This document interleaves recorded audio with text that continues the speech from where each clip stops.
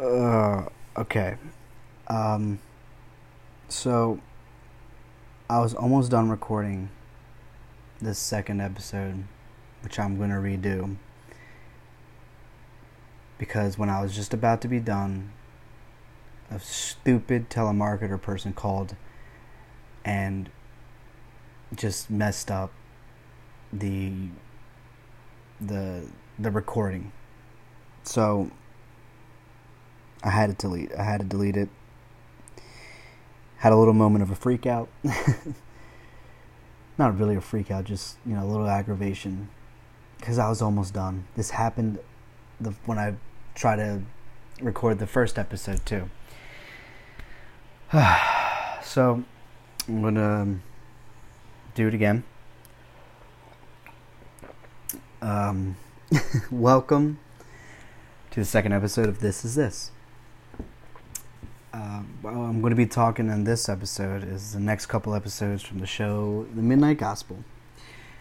For a recap, I talked about the first three episodes, and the first three episodes were about the relationship with drugs, anger, death, a little bit about death, the paradoxical truth, a little bit about meditation, how to use your pain as medicine. We talked a little bit about the Bible, magic, it's like certain type of magic, enlightenment, and now a little bit about the time when I was in prison, how they helped me spiritually grow. Excuse me.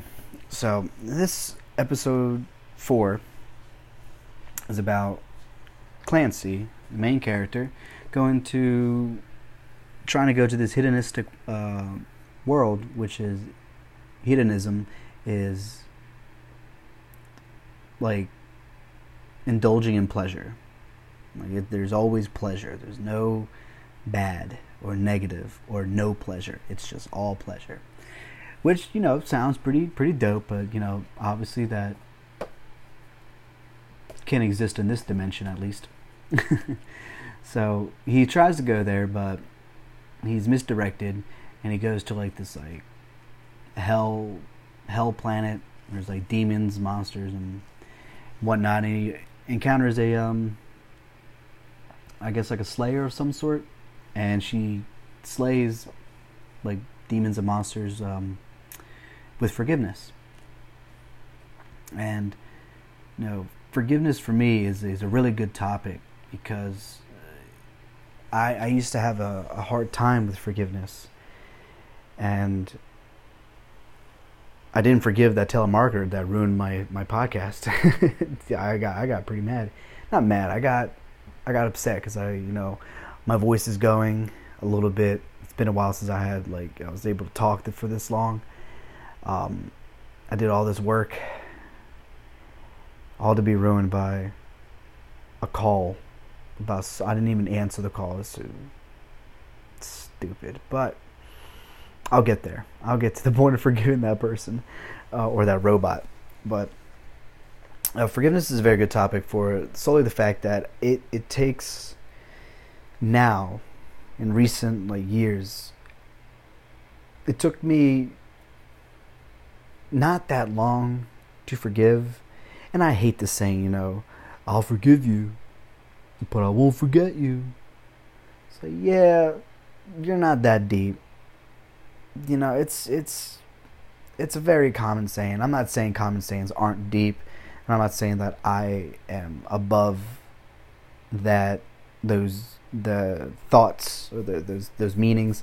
I'm not above it. It's just, for me, it's overplayed, and the people that I encounter that tend to say that don't forgive, and they're very egotistical and selfish, and they don't understand the words that they're saying. So I kind of just, whoever says that, unless I see it, it's more of when I hear somebody say that, I look to see who they are, not in a judgmental form, but I listen. I listen to how they're saying it, what they talk about, and I see if they're about that forgiveness life, or if they're not. If they just say that, to look a certain way. And I'm not, you can only look a certain way to be forgiving. No, it's just I I'm pretty good with feeling, you know, vibes with people, as they say. You know, I'm pretty good at reading people and see if they're, you know, truly meaning what they're saying, or they're just surface level stuff, or they're just saying things that they don't understand to make themselves look good.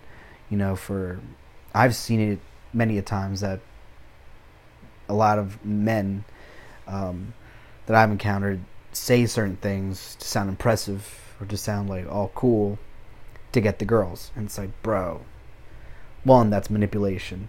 Two, that's a good, I don't want to say a good girl, a smart girl is going to see through that and see through your bullshit. But we're getting out of hand. I'm sorry. I'm still that telemarketer really struck a nerve. Forgiveness. So it took me a while to forgive, you know, and mostly it took me a while to forgive myself for not forgiving my biological parents. And that's like where all like most of my mental issues came from. You know, as some people don't know who are listening to this, I'm adopted. I was adopted when I was like 3, came to America when I was like 4, made close to 5. I think I don't know, my parents know it better than me. I keep forgetting, but I was really young. And, you know, my biological mom and dad left. The story is my biological dad left, and my biological mom went to go find him, and she left me and my sister. And my sister was like a newborn, and I don't know. She went to go find him, figure out what's going on, and, you know, left me and my sister. I don't know, for a couple days, something like that. And, you know, we ended up in the orphanage, and they finally like came back and was like, we want our kids back. And there's some sort of like law or rule that if you've gone for a certain time and the kids are in the orphanage for a certain time, you can't have your kids back. And obviously I don't think the courts would allow them to have me and my sister back because they left for so long. And I didn't really know that kind of stuff when I was like young, obviously, but it was in my head, in my subconscious. So I was always lashing out. I did not trust women. I had this mentality that a smart woman, I'm attracted to very smart women, but I don't trust them. I don't trust like a lot of women out there. There's a few that I do. That doesn't mean I don't like women. Of course I like women, but I had a problem allowing them to get close to me. You know, I would put up walls, or I would do like manipulation, like some sort of tests to see what kind of person they were, to see if like I would be able to trust them and not manipulate. Like, I was actually talking to my friend, her name's Emily, on Snapchat about this, and she says that manipulation gets a really bad, you know, connotation, and I agree with that. I really didn't think about it that much prior to this, and I said, you know what, that's right. There's good manipulation, there's bad manipulation, and, you know, when you, especially me at the time, when you think of the word manipulation, you think it's a selfish gain. You're trying to do something or to hide something. Like, I'm not trying to hide. I'm trying to see. It's like you know, like white lies. You know, like that parents do give to the kids. It's kind of like that. I'm not lying to you. I'm not manipulating you to get what I want. I'm manipulating the energy and things that are immediate surroundings, or maybe my words, like I'm saying them a certain way, just so I can see what kind of person you are without being like, hey, yo, are you gonna fucking like betray me? Are you gonna like hurt me in the future? Because like nobody really wants to answer those questions, because honestly you can't know if you're going to do that. You really honestly can't. You can say you won't, but you don't know. And that's where like my mistrust came, because of my biological mother. And it took me like a long time to forgive them. And once I realized, you know, I'm probably never going to see them. You know, they did provide me life. I exist because of them. So does my sister. And I can't I can be upset of what they did, but I don't know the circumstances. I don't know why they, ran off, and my dad ran off and my mom ran off. I have no idea why they did that. But I can, what the power I do have is to accept it, is to forgive them, because I don't know the situation. And God, what if they didn't do that, and me and my sister were still in Mexico? I got into some bad people. Maybe I became part of a gang. Maybe we lived in a poor place where I couldn't reach my potential that I could reach here. And I'm not saying all of Mexico was poor. I'm saying where I lived with my biological parents was not the wealthiest place. Definitely not. So I'm great. Even though it sucked and it hurt me for a long time, I became more grateful and I forgave them, because I'm here now. I'm in the United States. I'm not going to get into this whole political debate thing, because this is not what this is about. But I've been granted, a great home, a great area. Chester County that I live in is a very wealthy county, and it's, there's a lot of opportunities here, and I'm grateful for that. That I'm here able to do this, because I may not have had the best, the best education in Mexico. I probably wouldn't be like this, ho-hung about spirituality, all the things that I've learned. But anyway, it took me a while to be grateful about that, and to forgive the things that I didn't know, the things that I couldn't control. And once I realized that, and began the process of forgiving them, that also allowed the process of forgiving myself for acting out in these certain ways, because of the little Alberto in me was hurt by my biological parents. And going back to the part with the mistrust and everything, I couldn't trust people because of that, and I didn't even know why. That's the thing. I didn't know why I couldn't trust them. There was just something in me that just, was don't get close. And I wouldn't. But I would want to be very close to especially women. I would love to be close to them. I have a better relationship with women than I do with men. And that's because some of the guys I surround myself with are very misogynistic, even though they don't, inherently see themselves as misogynistic. Some of the things that they say are pretty assholey, and some especially when I hear about rapes and sexual assault, and some of the things that my lady friends would tell me or talk about. I was man, sometimes I'm embarrassed to be a guy. Sometimes I'm embarrassed to do this, because I have to share the same quote unquote masculinity as these guys, but I have mine in check. But now I have pretty good relationships with women as friends. I'm still working on the relationship part, intimate relationship, like girlfriend, boyfriend, kind of stuff. But there was that little thing in my head that just wouldn't allow me to trust them, and it was me. It was my subconscious trying to protect myself. And once I realized that and started, like I said before, that progress and that path of forgiveness, once I got to myself, I knew why I did the things that I was doing, and doing the things what I was doing. And I started forgiving myself. Like I said, it takes time, and I'm still in the process of doing it. But it gets easier. At first it was hard, because that means now I have to let put aside my ego and feel this pain that I've been,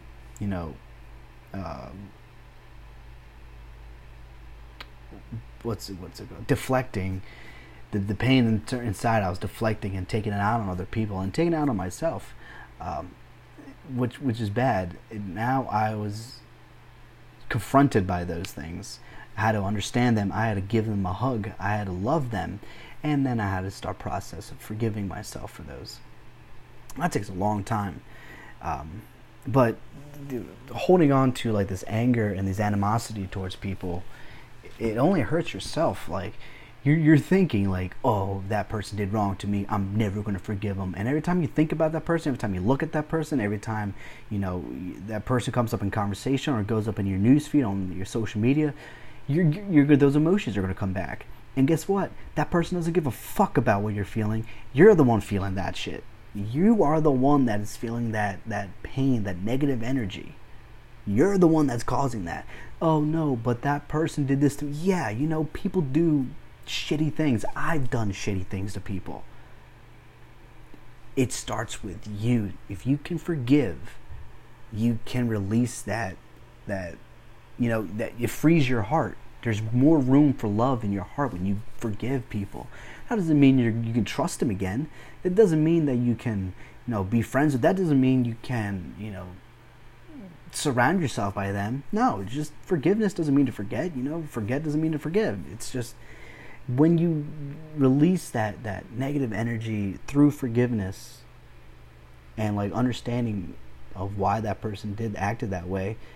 Like a lot of my friends thought I was an asshole and I was a dick because I was, but I was projecting my insecurities of, the negative things and the negative thoughts in my mind that I didn't want to deal with, and I was projecting it on them, and as I was acting out. They probably didn't know that. I do tell them I was adopted, and I do say certain things, but like I didn't go into depth about it. They're not my therapists. So, I'm not going to be like, well, because, my insecurities have to go in depth with the reason my abandonment issues, my distrust issues, and goes in deeper into that, blah, blah, blah. No, like, I don't have friends like that. Or maybe I do, and I just haven't opened myself up to that much. But that, that's not the point. The point is, forgiving others helps you. It lets you release that energy and more room for love, more room for happiness for yourself. And like I said, and I'm probably going to say it a lot more times throughout this, just to remind the people out there that may get annoyed, that it takes time. It just doesn't happen overnight. If it happens overnight, you didn't do it correctly. And I've thought that too. Oh, I'm happy, I forgave. Nope, not at all. You just put it in a jar that you think that you got rid of, and you put it in the back of your head, and it's still there. That takes time to do that kind of stuff. There's actually a song. I'm not big into like Christian rock, but there's a couple songs I like, and one of the songs is called "Forgiveness" by Matthew West. And one of the lyrics with the song says, it'll clear the bitterness away. It can even set a prisoner free. There is no end to what its power can do. So let it go and be amazed by what you see through eyes of grace. The prisoner that it really frees is you. Forgiveness. And of course it's talking about God, grant me forgiveness, to be able to grant me the power of forgiveness so I can be able to forgive myself and my friends or whoever, which is also beautiful.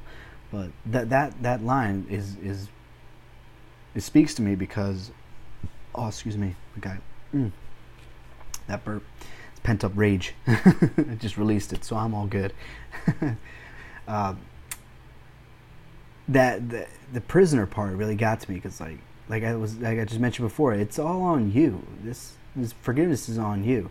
No one's going to make you forgive anybody. If you don't want to forgive anybody, then you're just putting yourself in a cell. And you think it's a happy place. It ain't a happy place. It's just a way for your mind to think you're defending yourself. I'm protecting myself because, I trusted this person, or I trusted this one time, or I trusted and they betrayed. Yeah, dude, it happens. It sucks. You've probably done it to somebody and you don't even know it. Or if you do know it and you don't acknowledge it, that's also pretty a dick move. But to have that kind of mindset, to stay yourself as a prisoner and deflecting that rage onto somebody else and blaming somebody for what they did, is going to get you nowhere. When you release that tension, learn to love and forgive, oh man, there's no more cell. You're not a prisoner anymore. You're not a prisoner to that emotional binding. It's like a ball and chain. You can let go, and you can fly higher than you did before. And you should definitely take, any of you guys interested in that song, take a look. It's about 3-minute long song. It's pretty short. It's called Forgiveness by Matthew West. Highly recommend it. But and also, and it's an episode which I actually talked about in the first episode of this podcast, is about meditation, and how meditation is a way for you to practice, practicing for death, and it's also practicing for life. Like when I'm meditating, not just sitting in that lotus position, which I can't do because I'm not that flexible. I need to start doing yoga more, stretching, doing all that. When I sit cross-legged and meditate, that's how I started, because it's like a disciplinary way of starting to meditate. But once I got better at it, there's other forms of meditation that I learned. Like, meditation is not just sitting down and it's not just doing that. That's a great form of meditation if you have that discipline. Some people don't have that discipline. Sometimes I don't have that discipline during that part of my day. Maybe I don't want to do it that way. Ultimately, meditation is just being in the moment, being in the now. You are not thinking of anything. You are not thinking of anything, and you are not thinking of anything. You're not attaching yourself to thoughts. You're not attaching yourself to emotion. You are just being in the moment. You're just focusing on your breathing. And for me, there's a book that I got from this place, this hippie place in Philly. And for the record, when I say hippie things, I'm not talking down on hippies or hippie anything, because people call me a hippie. I just find the term funny. So anything to do with spirituality, I'm like, oh, is that the hippie store? Oh, is that hippie saying? Oh, that hippie dude. I am that person, that hippie person. But no, I call people kids sometimes, even though they're not children. But I don't do it in a negative way. It's just like, oh, what's up, kid? Like that. So if you hear me, please don't get offended if you hear me say hippie stuff and you are in fact a hippie, because I'm on the same frequency as you, buddy. Trust me.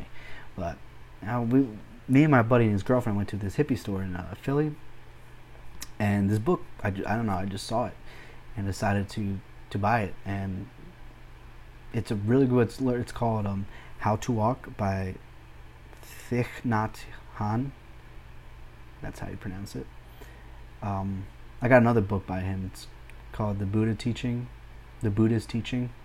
Fantastic. I'm halfway through it, and it's fantastic. I'll probably talk about it in one of these podcast episodes, but for now, we're talking about how to walk. So that book taught me how to walk again, because we people, when we walk, we're going to a destination. We're walking to somewhere, and then we forget about the journey, the walking of getting to that destination.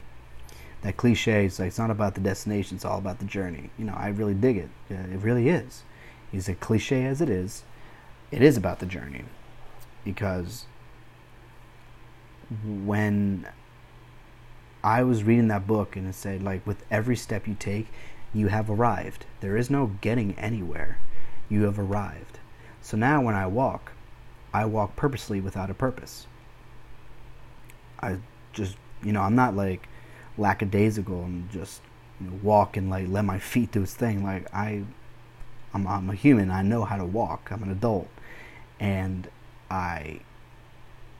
when I lived in Westchester, I would walk to the bars, or I would walk to go get food, and I would have my music in my ears, and I would have a good playlist going on, and I'm walking. Next thing you know, I'm in the moment. Next thing you know, I'm there at the restaurant, and I'm like, whoa, how did I get here so fast? It's because I was meditating. I was practicing this life. I was being here in this moment. And that's the same thing with like music. Meditation's about like also listening,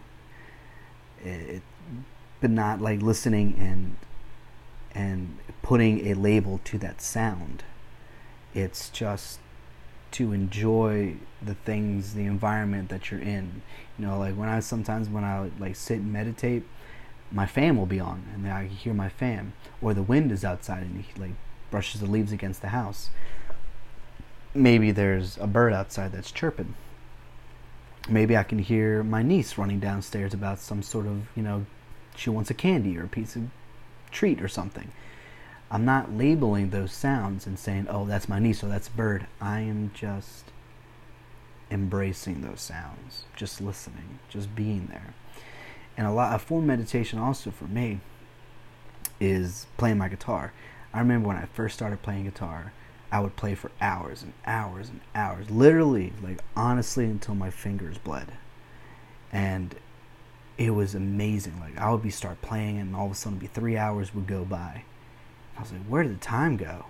And I didn't know at the time, because I was like 15 maybe at the time.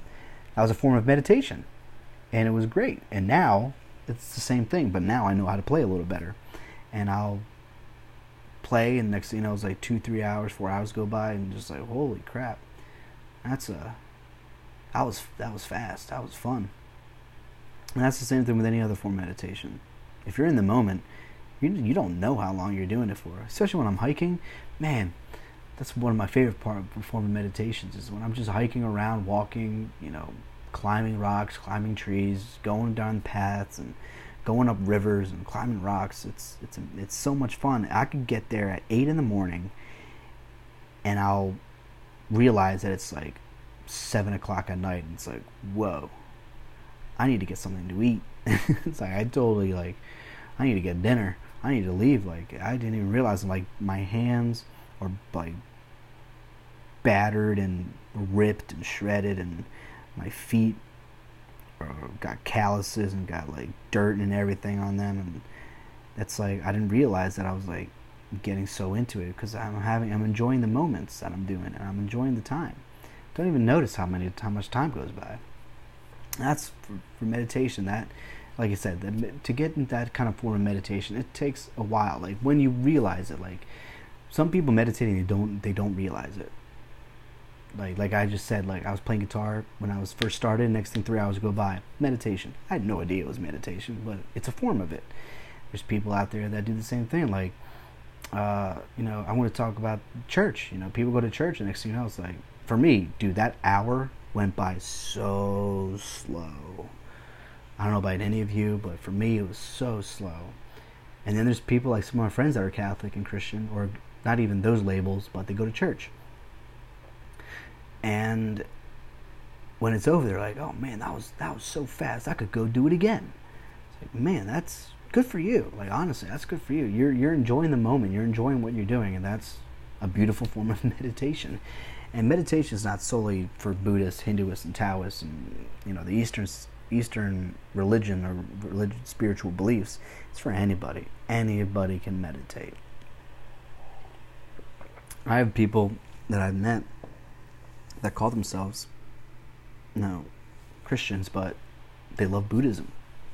They like vibe with it, and they embrace that spiritual belief, but they also believe like Jesus and Yahweh are their saviors, which is totally fine. They can have that belief system, but the cool part is that they're embracing that, and they do meditate, and they talk to like shamans, and that's really cool. Like, I wish more people would be able to be open to that kind of stuff, because when you understand other people's like belief systems, you understand them. You understand like what they're going, what they think, how they go through some stuff. How they're going to react in certain situations, and it's a beautiful thing. So, learn to not just be stuck with the religious label you've been given or the spiritual label you've been given. And meditation will definitely help with that. You just got to do it. There's a saying that says, meditate for 20 minutes, and if you if you don't have enough time to meditate, meditate for an hour. When like I said before, when you are listening to the sounds and the frequencies, when you meditate, like when I meditate outside, I'm listening to the wind, and it's like the wind is not coming up to me and saying, hey, yo, Bert, guess what? I got some secrets to tell you. Because one, that would be honestly pretty dope, but I'll be pretty cautious about that. I'd be like, what? Like, get back, spirit. What's going on? I don't want to hear your jumbo. What is all this? I wouldn't want to hear that. I would probably deem myself a little crazy. Like, the wind is talking to me, and I'm not even on psychedelics. Like, what is going on? But when you listen to the sounds of the universe, it gives you receive insight. You receive the old sayings, like, when you give to the universe, the universe gives back. And that's exactly what you do when you listen. It's like when your friend like vents to you. You're not. They're most likely not looking for an answer. They have the answer probably already. It's just they want to get that energy out. So they'll vent to you. And it's the same with the universe. Like, you're sitting there meditating and you're venting out your emotions, and you're becoming one with yourself. The universe sees that, and it's like, well, I'm gonna give you a little extra push with that. Like, what you're meditating on and what you're asking for in your meditation, or what you're got yourself in a bind or something, the universe will give to you. All you gotta do is give back to it. And one of the things for me to give back to the universe is, to try to do good to others no matter what. I try to help the people. Like, it's like the other night, I was having dinner with my family, and we were talking about I forget how the topic came up. We were talking about donating organs, and I said I would donate my organ in a second, my kidney. I would donate it in a second. And my mom was like, really? To a complete stranger? I was like, yeah. If I was compatible, hell yeah. They'd be like, why? It's because that person needs it. I got two. If somebody needs one, I got two. I can live with one. There's people that live with one. And she was like, well, that's not my choice. I'd give it to my family. And I said, well, me and Maria are most likely not compatible with your kidney. Because we have different genes, different blood, but appreciate the offer. But that's me as a person. It's like, I would love to give something that provides somebody a better life. And when I do that, I've noticed the more I do that, the better my life gets. But I can't take it for granted. That's the thing. Like, when the good is going good, don't take it for granted. Just love it and embrace it, and enjoy the good. But if you get complacent, and when you get ungrateful, that's when karma and the universe comes back and slaps you in the face and be like, hey man, what are you doing? This is not the way, quote unquote, as they say, which rhymed. Didn't mean for that to rhyme, but it's just karma comes back and lets you know that keep going on the right path, and don't lose yourself in this world for a minute. Oh, man. So that was mostly about the episode 4. So I'm going to go into episode 5, which is one of my favorite episodes. I forget what it's called, but it's about the BARDO loop. And the BARDO loop is mentioned in the Tibetan Book of the Dead, and also it's not called the BARDO loop in this book, the Egyptian Book of the Dead, but the description is very similar, which is really cool if you think about it. How the Tibetan Book of the Dead and the Egyptian Book of the Dead have strikingly similar information. I don't know about you, but that, for me, that's a good flag that shows like this has to be some sort of real. It's got to have some sort of realistic like tendencies for it. So the BARDO loop in the Tibetan Book of the Dead is the 49 days between death and the next life. You know, I think there's three steps. The first step is death. Second step is, you know, you get like frightening apparitions. You get like I don't know, like entities coming in at you, and you know, I don't know. I've never experienced it, so like yelling at you or telling you stuff, and you know, it's your consciousness is very confused, and your karma is like either being liberated or it's not being liberated through those 49 days that quote unquote you are experiencing. And once you get past that, and your karma, you know, you can be born liberated from your karma, or you come back and do it again until you know, quote unquote, you do it, you understand what it means to be human and to express love, which I'll get to that. And then you get a new body. Those 49 days, you get a new body. So either you're liberated and you get some sort of new body, and not in this third dimension, a new consciousness form, which we actually talked about in the third episode about the solar body. But you can listen to that. I won't explain it here. Or you come back to this earth again and you keep trying, which is what, you know, this person did in this episode. Like Clancy goes into this prison and he's talking to this bird. The bird is like, oh wow, I forget what he actually called himself, but he's connected to this prisoner, and when the prisoner dies, he comes back to life right where he was, where he left off. Like, you can't die you can't permanently die in this prison. And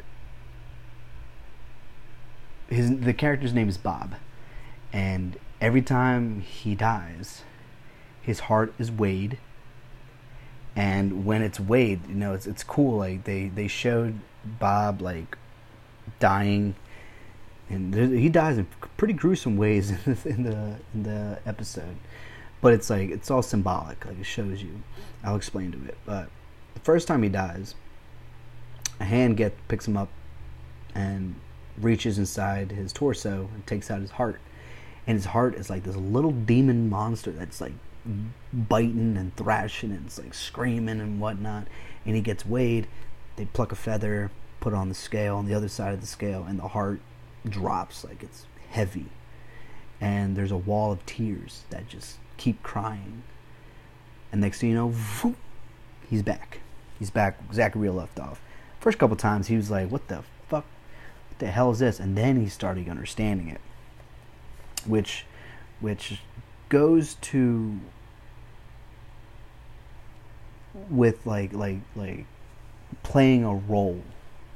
You know, like Alan Watts talked about the word persona is Greek for mask, or don't quote me on that. I've listened to this Alan Watts so many times, but I can't remember the correct quote from him. But persona is not who you are; it's the mask of who you are. And the Greeks used that. I think the masks were called persona, and they played a part. They played a role in this theater, and you know, they put on a good show. And at the end of the show, all the actors came out. If the bad guy won in the story, it doesn't matter. If the good guy won in the story, it doesn't matter. They both came out at the end of the show, held hands, and they bowed to the audience. And the audience loved it. They were like, this was a great show. Wow, this is awesome, blah, blah. And they clapped. And for a moment, those people are so into the theater display of the actors that they forget that it's not real. You know, they forget that it is just a play. It is just two people playing a part to try to convince you that this guy is bad, this guy is good, and this is the situation. And at the end, you realize, well, the thing is, they try to get you to feel, for one of them at least. They try to make you cry, try to make you happy, they try to make you sad, they try to make you, angry. They try to instill these emotions out through a play. And, we have those with movies that we have these days. And, it's just a movie. It's just a play. They're just actors, which is what we are. We are the prime source acting as human. We tend to forget that this is just a play, which is very big in the Hindu beliefs. Is that when it's funny when Alan Watts said, which I highly recommend any of you guys interested in what I'm talking about to listen to Alan Watts. My man, he's got some stellar information about this stuff. He said, if you go to India and you talk to some of the spiritual and religious people there, and you say, "Oh my God, I am God. I just realized that I am God."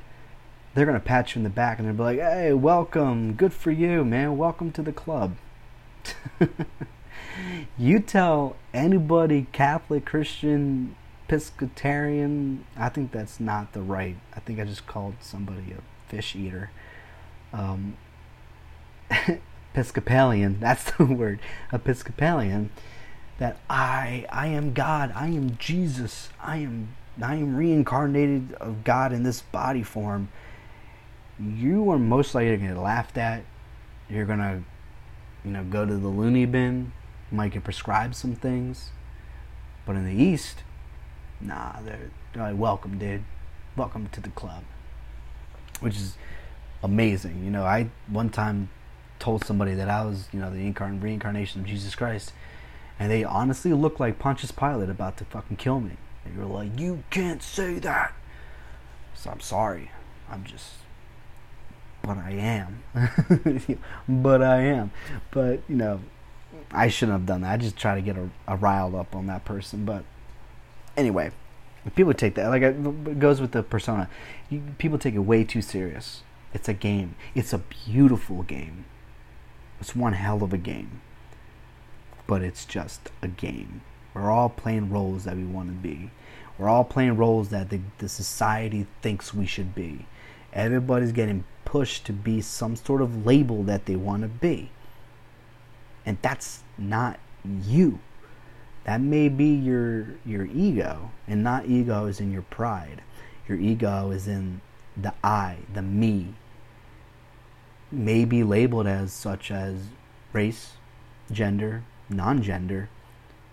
Some people think they're like wolves, birds, whatever they want to think they are. Gay, straight, or what is it? Gay, heterosexual, bi, CIS. I don't know the correct terminologies for all this. Pan, trans, like all that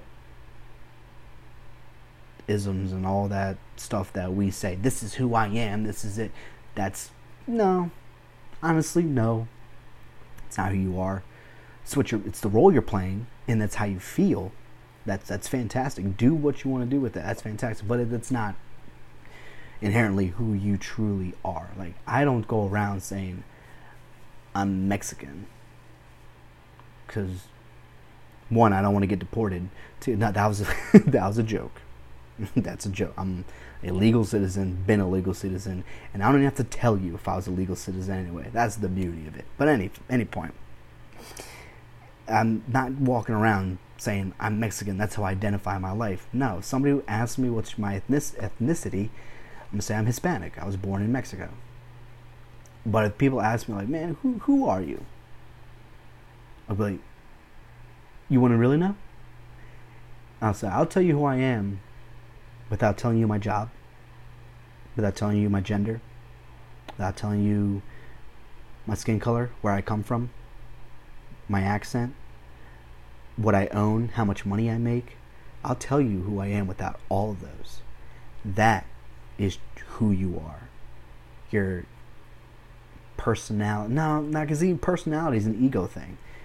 You format yourself to think of who you are, as in, like, I'm a nice person, or I'm a person who doesn't give a fuck. I'm a person that you can trust, but if you betray my trust, I will fuck you up. That's a personality, which is not a good personality, the last one I said. It's also a label. So it's hard to, describe what labels are, because, you tell a person that you shouldn't. I don't tell people you shouldn't label yourself certain things, because people can do it. I don't care. Have a good time with it, but don't come running to me when you are trying to find your true self and I say, well, first you got to get rid of the label, and you get mad. Like, don't come to me and ask me that, because that just makes me not want to help, makes me not want to talk to you. Not because, like, I know I'm right, which I love being wrong, because it makes me realize that there's so much things out there that I don't know. But then there's things that I do know, and when I say true self, like capital SELF, like the godhood of who you are. It's kind of hard to describe that to people, because they're so attached to these labels that they want, which is totally fine. You want to live that way, that life, that's, like I said, that's totally great. I did live that, and then I realized, wow, I don't want to live that way anymore, and that's just my choice. I don't want to, walk around and have people just look at me and say, oh, that's the Mexican, that's Alberto, that he's Mexican. That to my close friends, that's funny. To other people that don't know me that well, and like that's how they know me, that's not funny.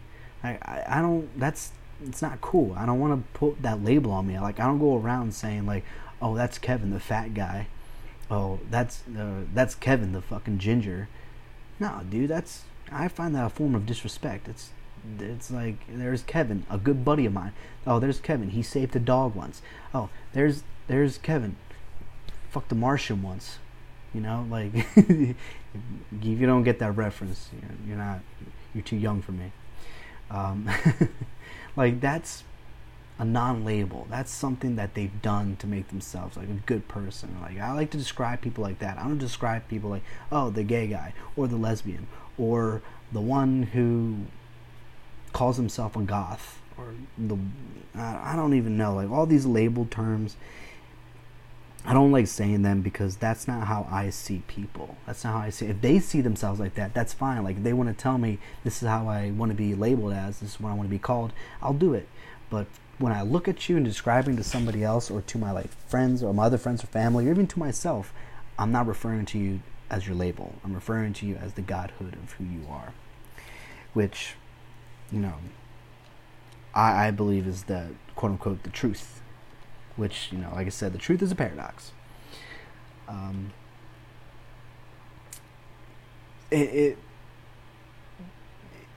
I'm talking back to the heart, that's like wicked, evil little thing. It's because it's evil. It's scared. It all it knows is survival mode. That's it. And it's a state of ignorance. And like, when you say I hear a lot of people say, "Man, you ignorant." I said, man, they get like offended. It's like, when people tell me I'm ignorant, I'm like, okay, tell me why I'm ignorant. Explain to me. I want to know why you think I'm ignorant, because if you're going to teach me something, I'm all ears. I love to learn. But when I call other people ignorant, I don't say it in a term of a bad way, like they're dumb or they're jerks. It's like, they're ignorant because they don't know. They don't know this. Like rich people are ignorant because they don't know the life that middle class or the poor people live. If you're born rich, I should say. People that worked poor and then became rich, they know that struggle. They know that life. That's fantastic. But inherently born rich people are ignorant because they don't know the struggles that poor people or middle class people like have to deal with every day. Like that video with Bill Gates, like trying to put a price on like household items that we like middle class and poor class people get. And people are like, oh my god, that's so cute, he doesn't know. It's like, that's not fucking cute. That just shows the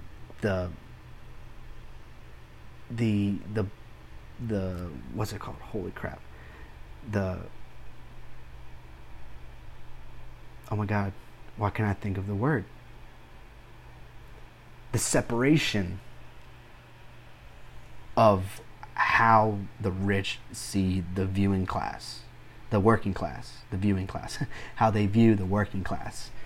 That's ignorant, and that doesn't mean it's bad. He just doesn't know, because that's the shit he doesn't know, figure out, doesn't deal with every day. So ignorance is it's not just a bad thing. It's just something that you don't inherently know. In the episode, they also talk about Indra's, I think that's how I pronounce it, Indra's net, which is when the universe, this is a theory of like the universe is like a net, and each line is a stream of consciousness, and the parts where the net connects to like an intersection is a human or a being of consciousness. That's like you, and we're all connected like in a spider web or like a net. We're all connected in a certain way, and we share this consciousness together, but we're just experiencing that moment right there as me, or as an individual. And it's a really cool concept. Like I kind of like vibe with that. I kind of like roll my life with that, saying, we are all the same consciousness. We're just experiencing in a different perspective. Like we are all the godhood. We are all the prime source, just experiencing it the way that how we see it, or how we see ourselves, and how we see the world. And the bird, God, I forget what the bird's name, but he says that we think we exist, therefore we suffer, which is the Buddhist mentality. We think we are, therefore we suffer. We suffer because we have an attachment to non-permanent things that are non-permanent, like life, materialistic items, people, cars, clothes, video games, phones, books, my left pinky. I still have it, but I broke it before, and I really hurt.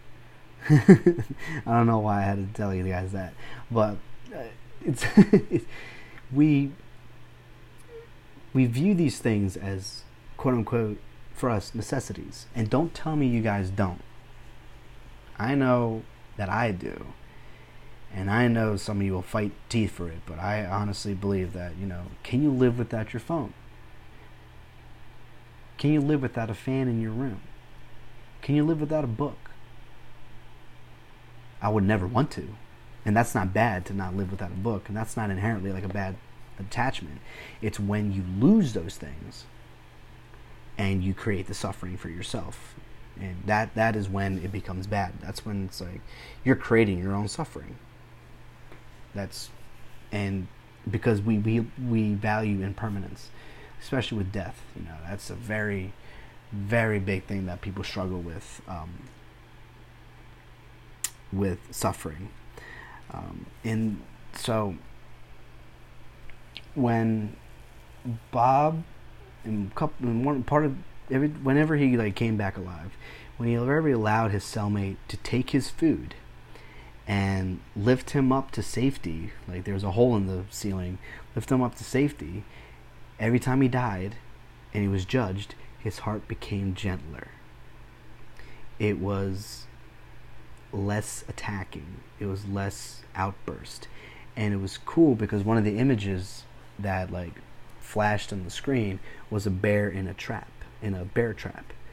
And when you think about it, that's honestly what well, for me, my ego is, and for when I was a kid, like when you there's videos out there you can see of like a wolf.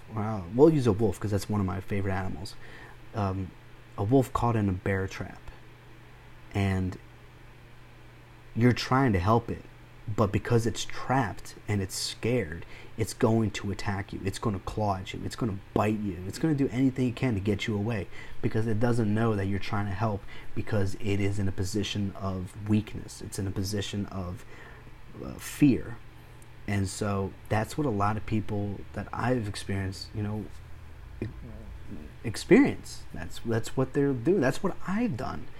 People were trying to help me, and I just attacked the shit out of them because I was so hurt that I didn't think I was able to trust somebody. And then once that person helps that wolf or that bear out of the trap, that bear's not going to come back and thank them. Like, thanks, bro. Like, I thought you were about to eat me or something. Or the wolf was like, I appreciate you, human. Like, your people aren't so bad. No, they run away, and they do. I bet they do really appreciate being freed from that. But that's like what we have to also view people that are hurting, as that they're just attacking us because they are in pain internally. And once you start realizing that, and once you start like helping yourself and helping others, that's when your heart and your soul becomes lighter. There's a reason why angels can fly. It's because they take themselves so lightly. And that's how we got to take our hearts and our minds. I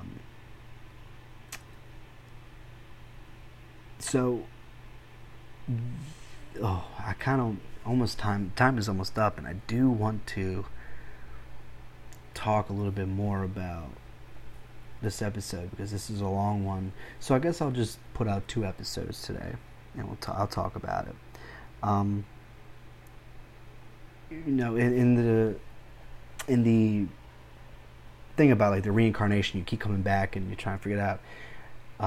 I experienced that on DMT when I tried it for, I'm not going to tell you how many times, but I tried it, and it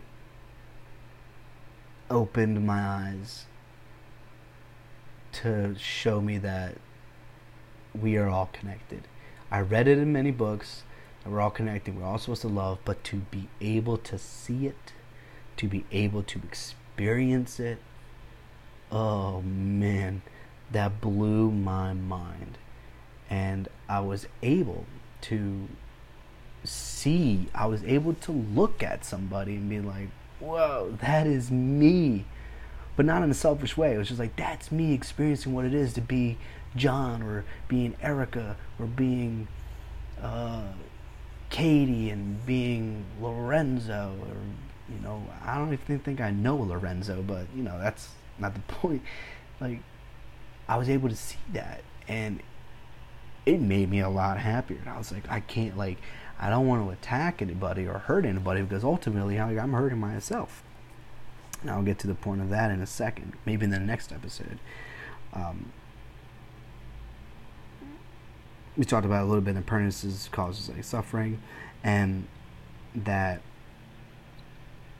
the more that Bob tried to escape, and he understood that, like even though he killed what's it called, an officer, like a CO, a correctional officer, it was obviously bad. You're not supposed to kill. And he didn't understand that. He's like, one time he like saved most of his friends or his cellmates and other prisoners, but he killed that person. And it said, and the person or the entity that was weighing and judging him was like, no, you still have something to figure out. And like, that's when that point he figured out that in order for him to escape, quote unquote, death, to be free from death and reincarnation, aka the BARDO loop, you have to live this life with no violence, no negativity, which is, like I said, is very, very, very, very hard.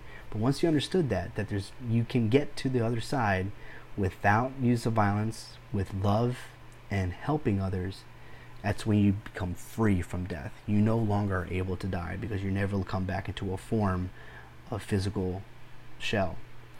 And that's it for now. I'm going to start the next episode because I'm still ready to talk.